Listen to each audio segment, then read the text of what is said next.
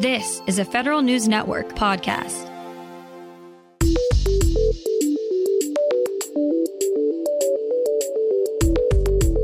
Coming up on today's Federal Newscast, GAO promises more details about the TSP website. Lawmakers look to ban agency use of biometric technology. And the Army's new advertising slogan is an old one. Those stories and more in today's Federal Newscast.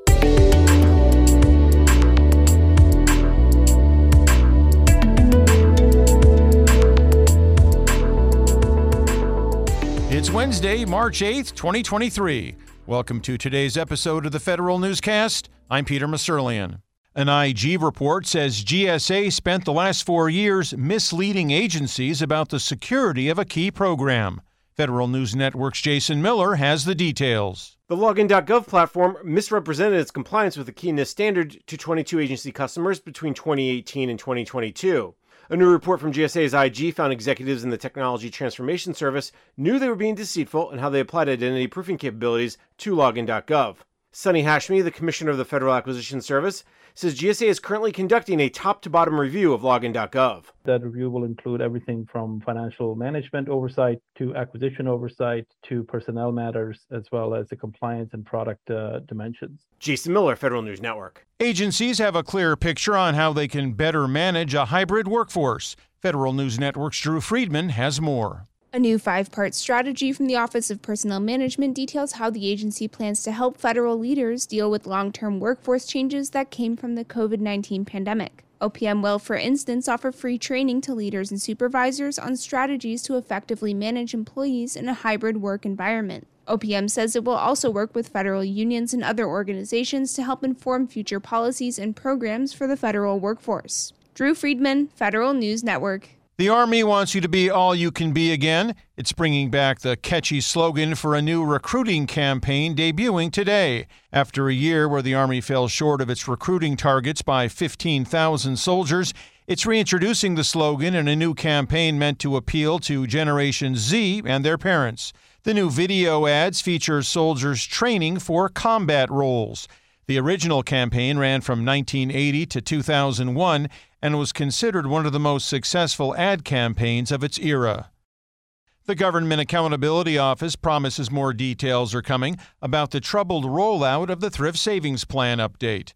After the TSP launched a new record-keeping system last summer, TSP participants voiced major frustrations and concerns with both the system transition and the update itself. Although TSP officials say many of the early issues have subsided, Congress asked GAO to examine participants' concerns with the new system. GAO officials say their work is now underway and they'll complete their audit of the TSP by early 2024.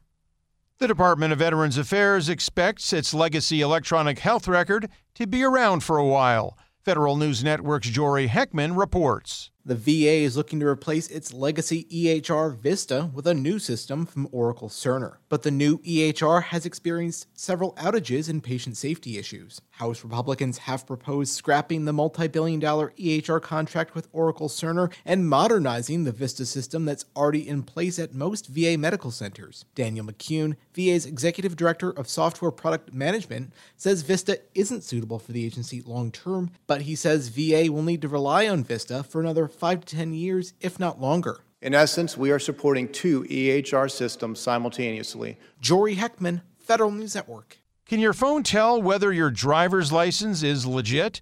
Department of Homeland Security scientists aim to find out. Federal News Network's Justin Doubleday has more. The DHS Science and Technology Directorate's Remote Identity Validation Technology Demonstration is moving ahead this spring.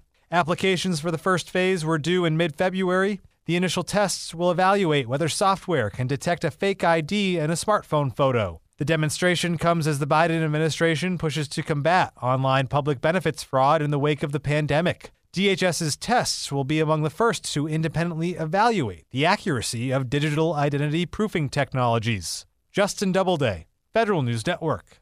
You're listening to the Federal Newscast. This episode is brought to you by Shopify.